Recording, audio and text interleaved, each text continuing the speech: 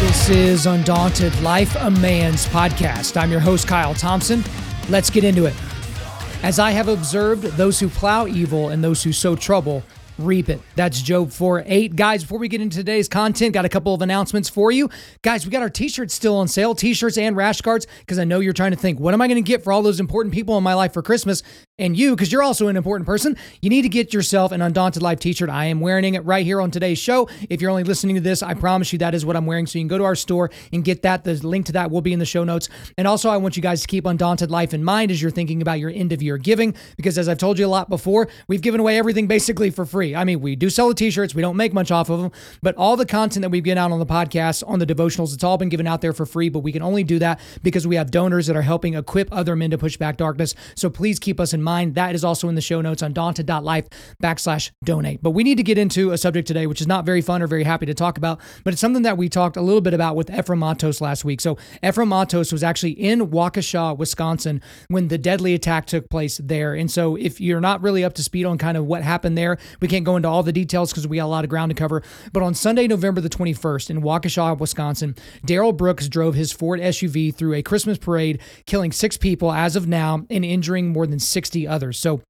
the 5 people that died initially died there on the scene, and I will read those people's names because a lot of people are forgetting about them and all this, but it's Tamara Durand, 52, Wilhelm Hospital, 81, Jane Kulich, 52, Leanna Owen, 71, and Virginia Sorensen, 79. And then one of the other victims passed away just a few days later. It was actually not that long ago, and that was an 8-year-old named Jackson Sparks.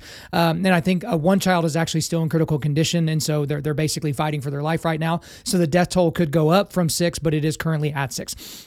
Now, guys, when this mass murder took place, Darrell Brooks was out on $1,000 bail, okay? He was out on $1,000 bail after running over his baby mama. That this was just earlier that month. He ran over his baby mama with the same car that he plowed through the Christmas parade, right? And he also ran over her after he had basically cursed at her and punched her in her face. Okay. Now, the Milwaukee County DA, John Chisholm, which we'll talk more about him later, he admitted that Brooks's bail was set inappropriately low. He used the phrase inappropriately low, like no crap, right? But he set it inappropriately low, not just in light of that crime that he committed, trying to run over someone with his car, the mother of his child. But this guy had a rap sheet like a mile long. And his rap sheet started 22 years ago. And included in his rap sheet, you have reckless endangerment, felony bail jumping, battery, obstructing an officer, disorderly conduct, statutory rape of a minor. He's actually a registered sex offender for that. Felony possession of a firearm, domestic violence, cocaine possession, resisting arrest, and on and on and on and on. So whenever he tried to run over his baby mama with his car, that was just the latest installment of him being a colossal piece of crap, right? Darrell Brooks has since been charged, after all this went down. He was basically apprehended almost immediately. He's since been charged with 5 and soon to be 6 counts of first-degree intentional homicide.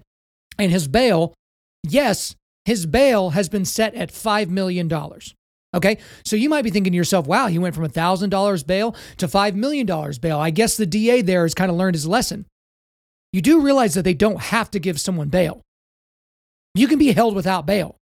And I'm assuming a mass murderer that killed 6 people and intended to kill way more than that for a very particular reason, which we'll get more into here in just a second, that would be a very good case to make somebody not even eligible for bail, right? You would think so.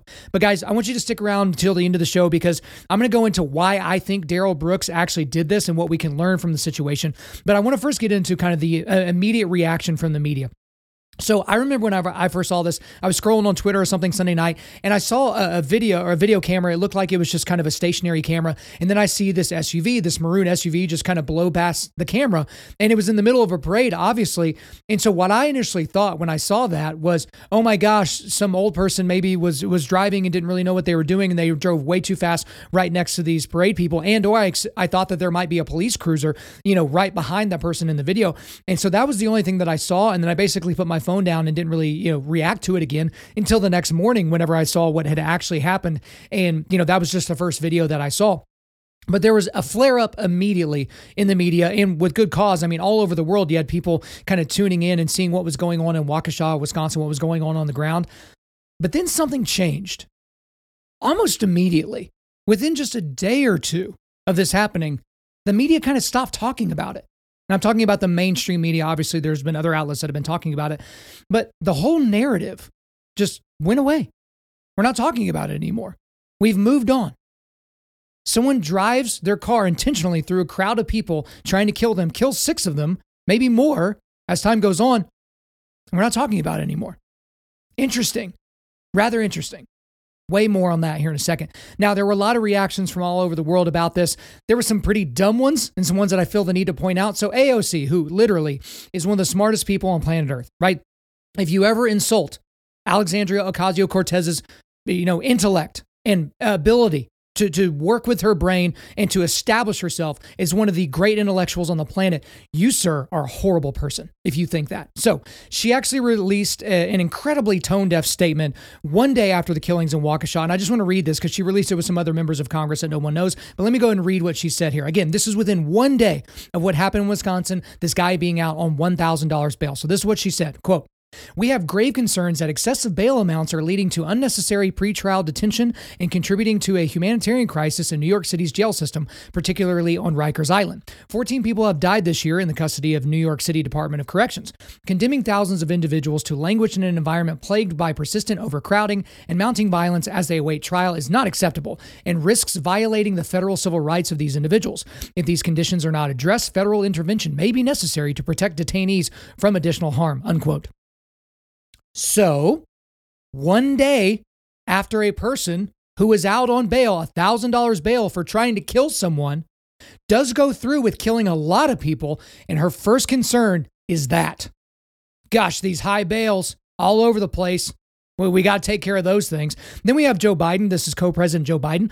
Apparently, he simply does not have time to be bothered with this situation. He just doesn't have time to it. So Jen Psaki was asked by one of the people in the press corps if Joe Biden was intending to go to Waukesha, Wisconsin, to meet with the families, just kind of be there on the ground, because obviously it's not every day that 6 people are killed by someone driving an SUV in the United States. So that would be something that you might want to attend. But Jen Psaki basically said, no, we have no immediate plans, but gosh, our thoughts are with those people, and, we're in touch with the people on the ground there, and, we're thinking about them and blah, blah, blah. But no, Joe Biden, he's just busy. He's got things he's got to do, which is very, very weird, because I'm old enough to remember that he and his co-president, Kamala Harris, they basically sprinted to Kenosha to meet with Jacob Blake and his family.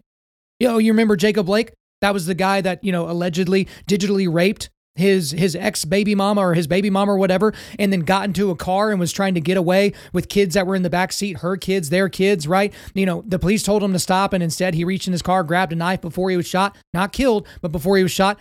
Man, they just were beside themselves. They were on the ground almost immediately to talk with those people. That's very interesting. We'll certainly get into that here more in a second. But then you got Ron DeSantis sounding off on this as well. And guys, every time he opens his mouth, I seem to like him even more. Again, I hope Trump gets out of his way in 2024, but that's not what today's podcast is. So he had this to say, I believe this was in the last couple of days, quote, "You never actually hear the discussion about who committed this. What was the motivation? This guy was a career criminal let out on, didn't even have basically bails." Sorry, I'm going to start over on this, guys, because this is basically a transcript of what he said, how he said it. So I'm reading it like it's an article here. But guys, we're doing it live here. We're not just going to keep all of our problems away from you. We're going to show you all of our scars and all. So here we go. Ron DeSantis starting the quote over. "You never actually hear the discussion about who committed this. What was the motivation? This guy was a career criminal let out on, didn't even really have bail, basically, should not have even been on the street, had clear anti-white animus. And this was an intentional act. And it seemed like, for corporate press, they're more apt to characterize a parent who goes to the school board meeting to protest bad policies as a domestic terrorist than somebody who intentionally rams an SUV into a crowd of innocent people." Unquote. Boom, guys, we made it through. I only got one more big quote I want to read, so let's see if I can get through it. This one is from Trey Gowdy. So he's a former United States congressman from South Carolina. Now he's a host of a show on Fox. He had this to say, quote, "And now 6 body bags later, prosecutors finally concede that bond was too low. We already know that. $1,000 was too low when you set it. Now, after 6 people are dead and dozens more injured, you set the bond at $5 million. So what's the difference now? He was a career criminal before he killed 6 people at the Christmas parade. We don't need prosecutors to react after there are 6 bodies laying on the parade route. We need prosecutors and politicians who prioritize public safety beforehand. And there are still those on the left calling for lower bonds. There's always been a battle, a division, if you will, in this country between the people of good conscience and the small segment like the suspect who can't ever seem to follow the law. What's different now is there are politicians openly siding with the criminal element. They can't ever bring themselves to talk about the victims of the crime, only the perpetrators of the crime, end quote. So those are some of the better things that I've seen. But guys, the main reason why I'm talking about this today, because it's a horrible thing to have to talk about. It's a horrible thing that happened. But I'm talking about this because during this time period, I've seen some of the most egregious examples of mainstream media malfeasance that I've seen in a while. And that's really saying something, because the mainstream media is basically a joke, a cesspool of lying jerks. That's what they are. But this has been crazy to see. And we're only about 7-8 days into this whole thing, but it's been very, very egregious. So I'm going to get into this. I want to read a New York Times headline. I think this was also a tweet. So see if you can, I'm going to go to New York Times, tweet and headline, CNN, and Washington Post. And I'm going to see if you can pull out anything that you might notice in these. So here's the one from the New York Times. The grief in Waukesha, Wisconsin, has been concentrated on the loss of 5 adults after an SUV barreled through a Christmas parade on Sunday, but the close-knit Milwaukee suburb is also reeling from the toll on children, one of whom died Tuesday. So that's New York Times. Now we have the CNN headline, multiple fatalities after SUV plows through Wisconsin holiday parade. Now, side note, they obviously changed it. It was 100% a Christmas parade, but we can't say the word Christmas because it might offend somebody. So they changed it to holiday parade. But here's the other one from the Washington Post. This was a headline. Here's what we know so far on the sequence of events that led to the Waukesha tragedy caused by an SUV. So obviously, in all of those, they're implying as if an SUV went rogue, turned itself on iRobot style, and just started trying to take out humans, right? New York Times, after an SUV barreled, CNN, after an SUV plows, Washington Post, caused by an SUV, right? But to the Washington Post, I want to say this as well, and I'll put this in the show notes so you can read the entire article so you know I'm not taking it out of context. I'm going to read you a little segment from the actual article here because it's just egregious. And again, this is from the Washington Post here. Quote, a quarter mile from the Rotary Building at 4:39 p.m., an officer told a dispatcher a maroon Ford Escape just blew by him at White Rock and Hartwell Avenues, the intersection where barricades blocking traffic to the parade were removed just a minute before, according to the police audio and time codes provided by Broadcastify. A few moments later, the SUV rammed through the parade participants, killing 5 and injuring more than 40 people, including children, unquote. So the SUV did it, right? So that's how the media was describing this entire situation. I mean, guys, just think about this. Imagine describing 9/11 with the headline, here's what we know so far on the sequence of events that led to the September 11th attacks caused by Boeing 767s. Imagine how ridiculous that would sound. You know, this one's kind of close to home. Imagine describing the Oklahoma City bombing with the headline, multiple fatalities after Ryder truck blows up building in downtown OKC. This is ridiculous. It's almost beyond gaslighting at this point. And guys, the coverage, at least kind of the Twittery, headline-y coverage, it was so blatantly terrible that even lefties from Hollywood called them out on it. So actress Deborah Messing, who is not a conservative by any stretch of the imagination, actually tweeted this. Dear mainstream media, a man intentionally drove his car through a parade, killing 6 and injuring 50 plus. It was not an accident. Call it by its name, hashtag Waukesha Massacre. And it was a domestic terrorist attack. Don't minimize, please. You know you're messing up when Deborah Messing's the one calling you out. But also, that wasn't the only wordplay, because obviously they were trying to pretend as if an SUV is what did this. But there was some very interesting wordplay. So I'm going to read a few headlines from this last week in terms of what's going on here. The first is from the AP. So here's the headline. Child is 6th death in Waukesha parade crash, suspect charged. Okay, now here's CBS News. Happening now. The man accused of deadly Christmas parade crash in Waukesha, Wisconsin, makes his first court appearance. Now Sky News. Waukesha parade crash. Daryl Brooks in court charged with multiple homicides as child becomes 6th person to die. CNN headline. The suspect in the deadly Waukesha parade crash has been charged with 5 counts of first-degree intentional homicide. And each one of those headlines, those are enormous mainstream media news outlets. They describe this as a crash. Just a crash. Just a really deadly crash. That this vehicle had a mind of its own, crashed into people, and unfortunately 6 of them died, right? It was a crash. But now let's look at those same exact outlets and let's compare how they describe the Charlottesville attack in 2017. So if you forgot about what happened there, that was when a self-described neo-Nazi named James Alex Fields Jr. intentionally drove his car into a crowd of protesters, killing Heather Heyer and injuring dozens more. So let's talk about the AP. We'll just go in the same order. The AP. Woman recalls total terror of Charlottesville car attack. CBS News. Man gets life plus 419 years in deadly Charlottesville car attack. Sky News. Charlottesville car attack. White supremacist who killed protester jailed for life. CNN. Charlottesville car attacker pleads guilty to 29 hate crimes and avoids the death penalty. So we've gone from a crash, just kind of happened. Something happened, right? To car attack. That's what happened in 2017. Essentially the same type of person did the same type of thing to a crowd of innocent people, and yet we describe it so differently. And I don't mean we, I obviously mean the mainstream media. How interesting is that? Why would they describe it so differently? And guys, I didn't just cherry pick these. This is the AP, CBS News, Sky News, and CNN. It doesn't get much bigger than those four, right? There are others on that kind of on that level, but those are enormous news outlets. Like, what were they thinking? But guys, the malfeasance doesn't just stop at the headlines and some of the stories. It actually goes into the actual reporting here. Because none of the mainstream media outlets that I've seen, I will correct the record if I'm wrong, have been reporting that Darrell Brooks is black and that he expressed racist, anti-white, anti-cop sentiments on a regular basis before doing this. No one's really reporting that.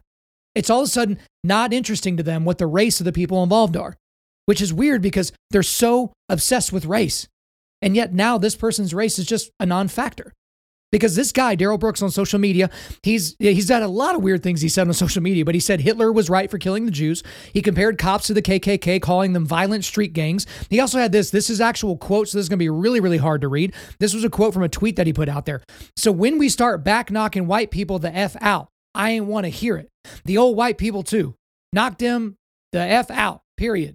So he wrote this actually under his rap name, Math Boy Fly. I'm assuming that his math is maybe a little bit better than the spelling. And so he also posted that with a middle finger emoji just to kind of like really stamp it down. And in his rap music that he's made before, he bragged about being a terrorist and a killer in the city. Had you heard any of that? Because I don't really hear anyone talking about this guy and what may have been his motive and some of the things that he was saying. Some of the things that you would hear from your favorite Black Lives Matter activists, right? And so we're sitting here with all that information, and gosh darn it, we still don't know the motive. You know, I think it was the police chiefs came out almost within 24 hours and said they had ruled out that this was terrorism, right? And again, none of the mainstream media outlets are reporting this as a domestic terrorist attack. So if this isn't a domestic terrorist attack, what constitutes a domestic terrorist attack? Now, some people might mince words when it comes to the definitions, like, okay, this person wasn't wearing a turban screaming Allahu Akbar or something like that. But, you know, at what point do we call something a domestic terrorist attack? This person intended to kill a whole bunch of people. And we can see from his own words, from his own music, from his own social media interactions, that he had a deep hatred for some of the people that he killed, including old white people, which was 5 out of the 6 people that he killed. Old white people, right? But now we need to get into a section where I want to kind of, talk about the fact that why we describe inanimate objects killing people as opposed to people killing people. That's why I'm naming today's episode what I named it, right? So a lot of things go into this, but it really depends on the objects. It really does with these people. Because if you look at it in terms of guns, that's almost always bad, right? Because guns are the enemy. We've got to get guns out of the hands of the populace. And, we basically didn't make them subservient like the people in Australia. Right? Take their guns away and then basically make it to where they can't fight back, right? Guns are always bad. But now in this situation, we have an SUV that we need to talk about, which can be used for good. If you're driving to a rally or driving to Planned Parenthood or something like that. But, they put out a lot of emissions, so they're probably bad, right? But it really depends on what the inanimate object is.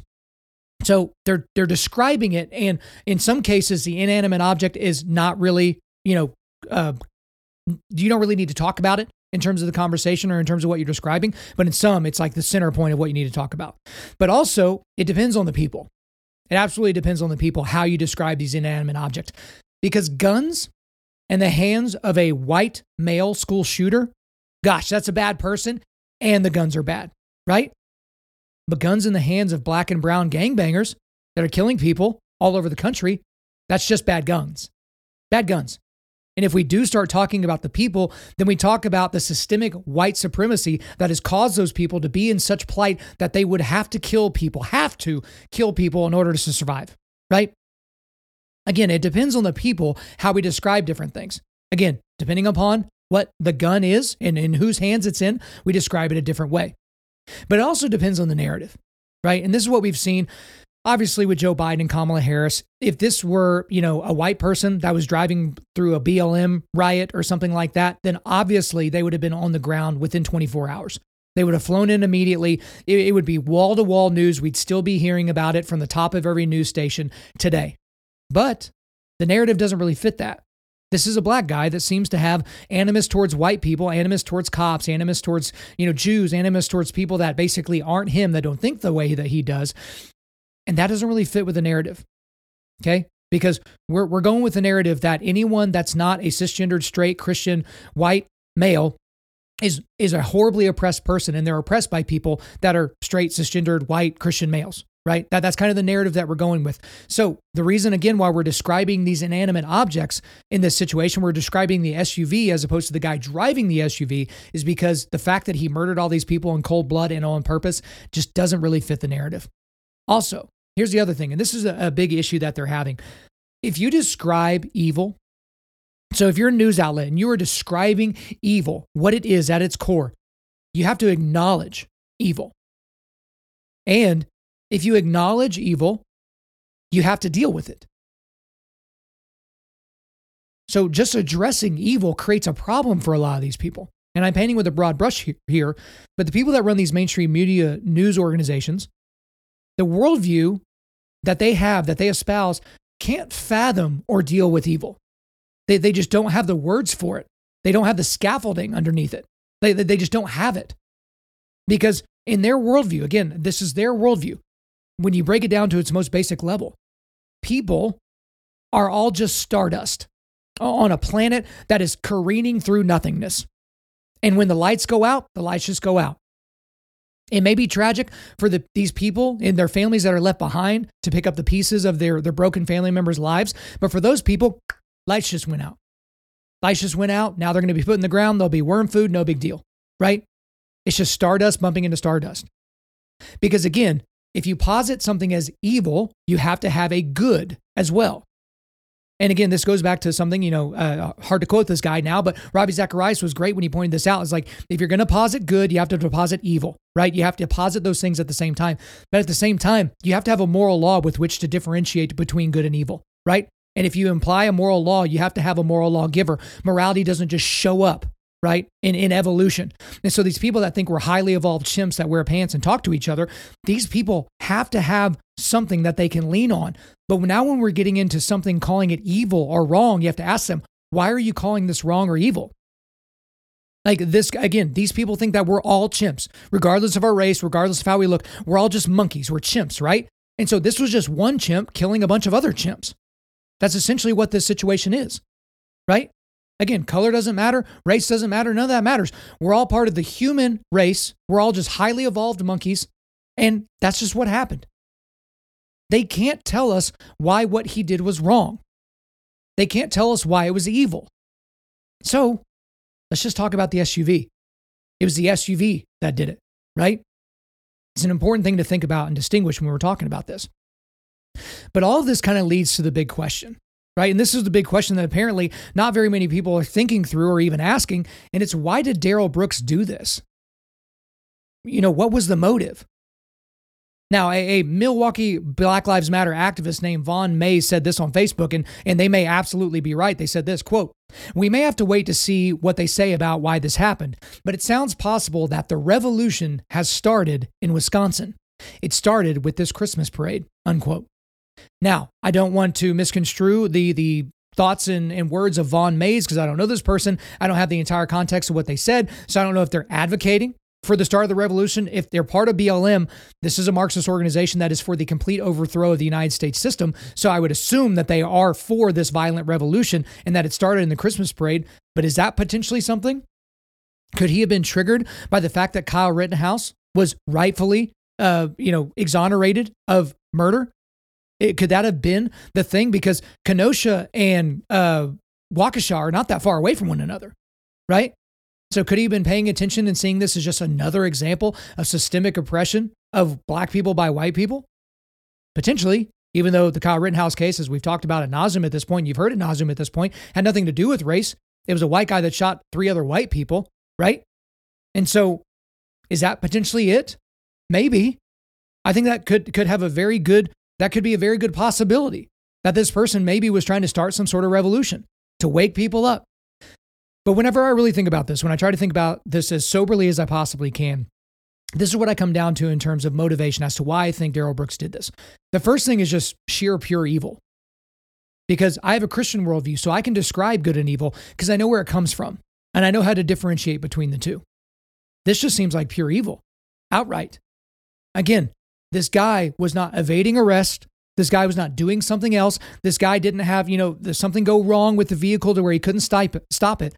He veered into this parade and he intended to kill those people with his car. Because again, everyone likes to talk about the tools of evil, right? People like to talk about guns and the tools of evil and whatever. The tools change, but evil remains. Because every year in this country, people talk about, AR-15, no one needs that, and mass murders and all that, we got to take it away from people. Every single year in this country, in the United States, more people are killed with fists than are killed with rifles. More people are killed with feet. They're stomped to death than are killed with rifles. More people are killed with blunt objects than they are killed with rifles. More people are killed with sharp objects like knives as opposed to being killed by rifles. But we don't talk about those other things as categorically evil, right? We talk about them as tools or things that can be used for good, whereas guns are just, it's not discernible, right? It's just evil outright. But I think that this man is evil. I think this man has evil inside him. That's perfectly obvious.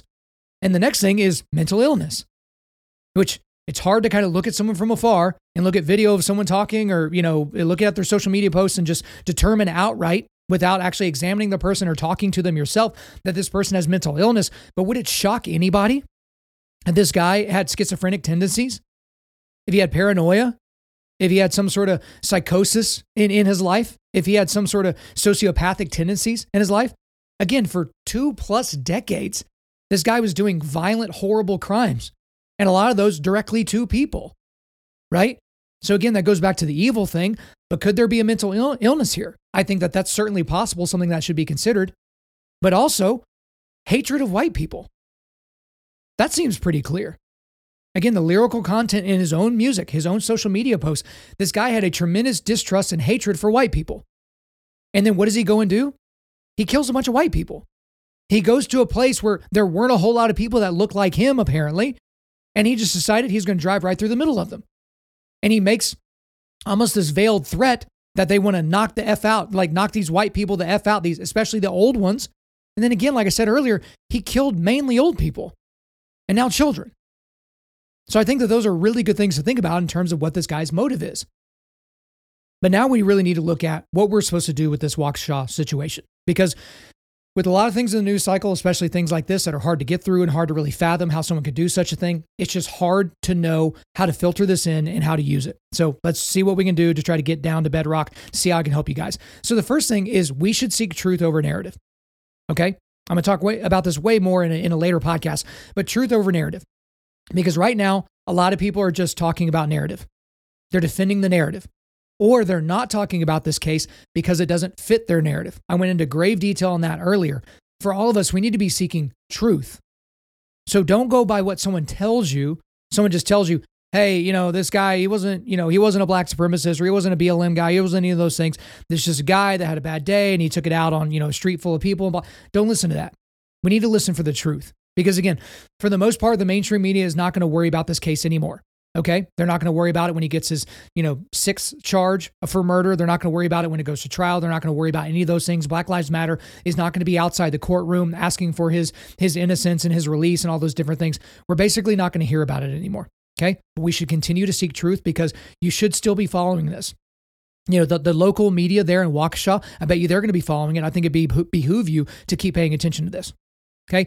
Another way that we can kind of deal with this whole situation is for us as voters, which everyone listening to this, if you are of age, you definitely need to be voting because elections have consequences. We should elect leaders who are tough on crime and tough on criminals.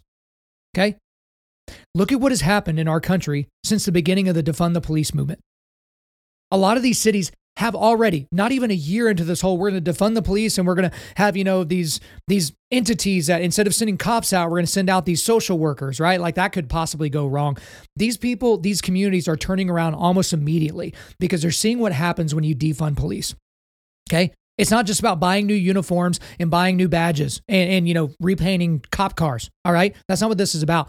This is about hiring people and keeping people on the force in order to protect the local populace. Okay.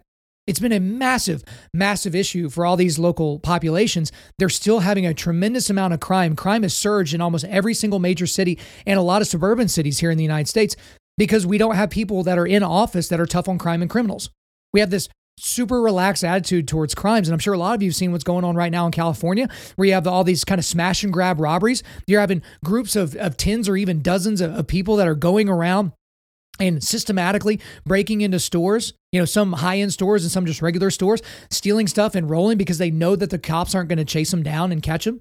And they know if they get arrested that they're going to be let out the same day and they're not going to be charged. All the files or all the charges will be dropped eventually. They're not even going to file charges even if they do, right? That's a problem when we have these people in office that are not going to be tough on crime and criminals. And kind of in that same vein, we should elect leaders that do not have a progressive view of bail and incarceration or the death penalty. I talked a lot about the death penalty last week. You should check that episode out. But again, I'm going to go back to the Milwaukee County DA, John Chisholm. So this is the guy that oversees the department that gave Darrell Brooks, who's a career violent thug felon, a $1,000 bail after driving driving over a woman with his car. He had this to say in 2007. Okay, so to kind of give you an idea of what this guy thinks, I'm going to read his direct quote here. So it's quote, "Is there going to be an individual I divert or I put in a treatment program who's going to go out and kill somebody? You bet. Guaranteed. It's guaranteed to happen. It does not invalidate the overall approach," unquote. So you have a guy like George Soros, which I can't remember if he actually helped fund this DA, John Chisholm's campaign to get into office. It wouldn't surprise me. But you have people that are putting these DAs in place that think like this guy. He literally just kind of casually talked about how he knew that his ideology was going to lead to murder. And he was like, hey, but it doesn't invalidate the overall approach, right? Because this is a guy that's worried about equity, right? Again, it's not equality anymore. It's about equity. And that is equality of outcome. And so if you look at a population and you look at disparate, actions and outcomes, right? Oh, we only have this much of a percentage of black people in the United States, but this many black people are incarcerated. This is the percentage of black people incarcerated in the United States. Well, there's an inequity there. So what are we going to do? We're going to start looking at people based on their race when they commit a crime, not that they've committed the crime, right? Because I would say that there aren't an incredibly high percentage of people that are in prison that didn't do anything wrong. I'm assuming a lot of these people broke the law and knew they were breaking the law. But this is someone that thinks that there's a systemic oppression in the United States of people that look a certain way. They have a certain amount of melanin in their skin. And what's he going to do to counteract that? He's going to let violent felons like Darrell Brooks out on bail.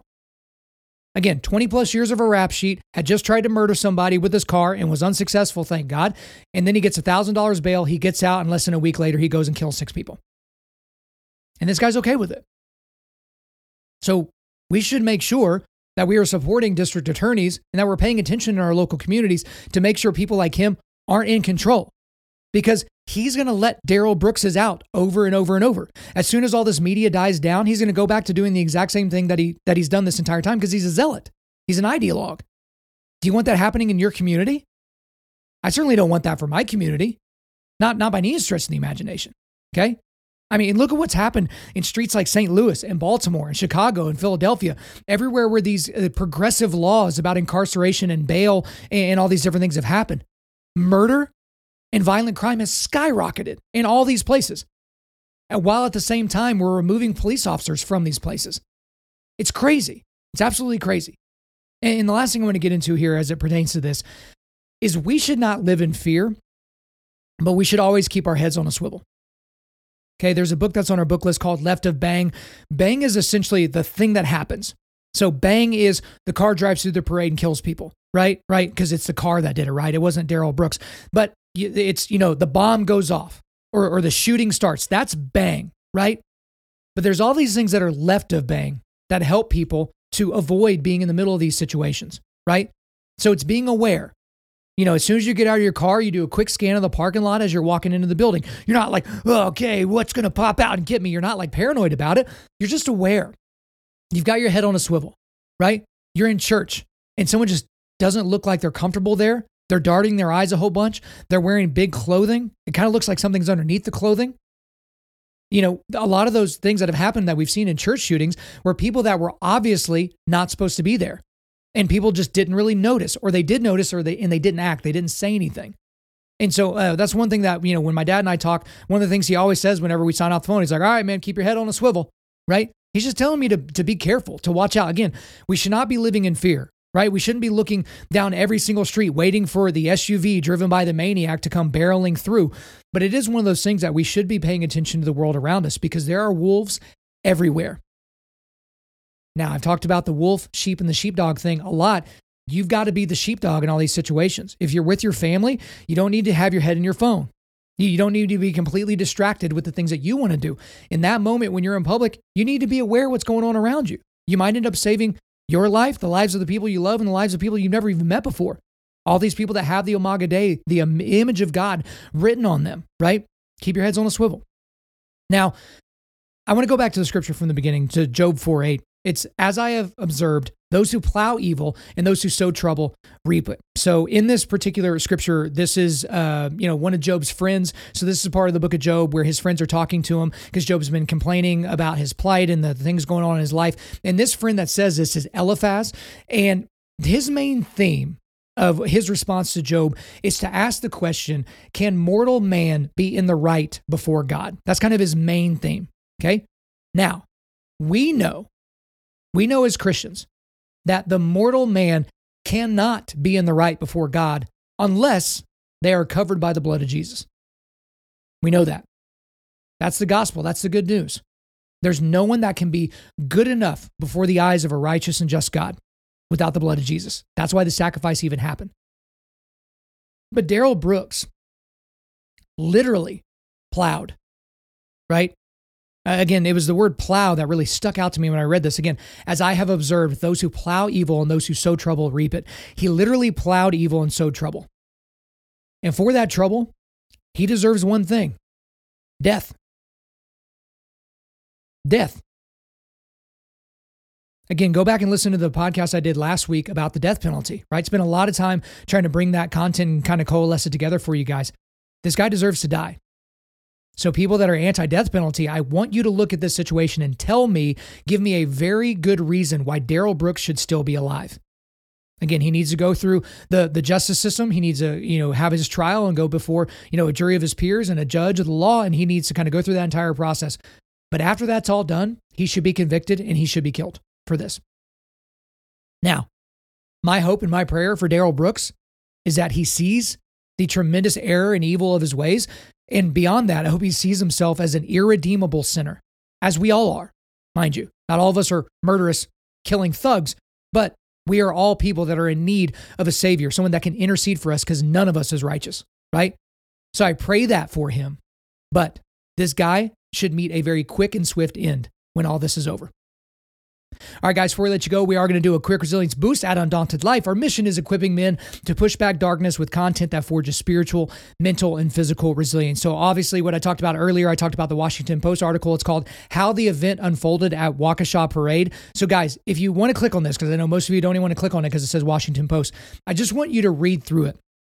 Because they mention this guy's name, but again, the entire time you're reading this article, it's as if an SUV is what committed this horrible, horrible crime. So I wanted you to make sure that you could see that for yourself.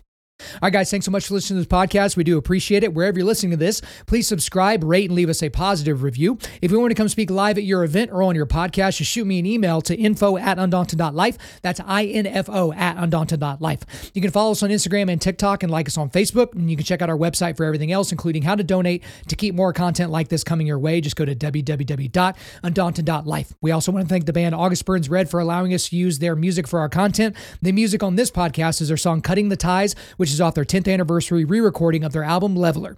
The links are in the description. I'm your host, Kyle Thompson.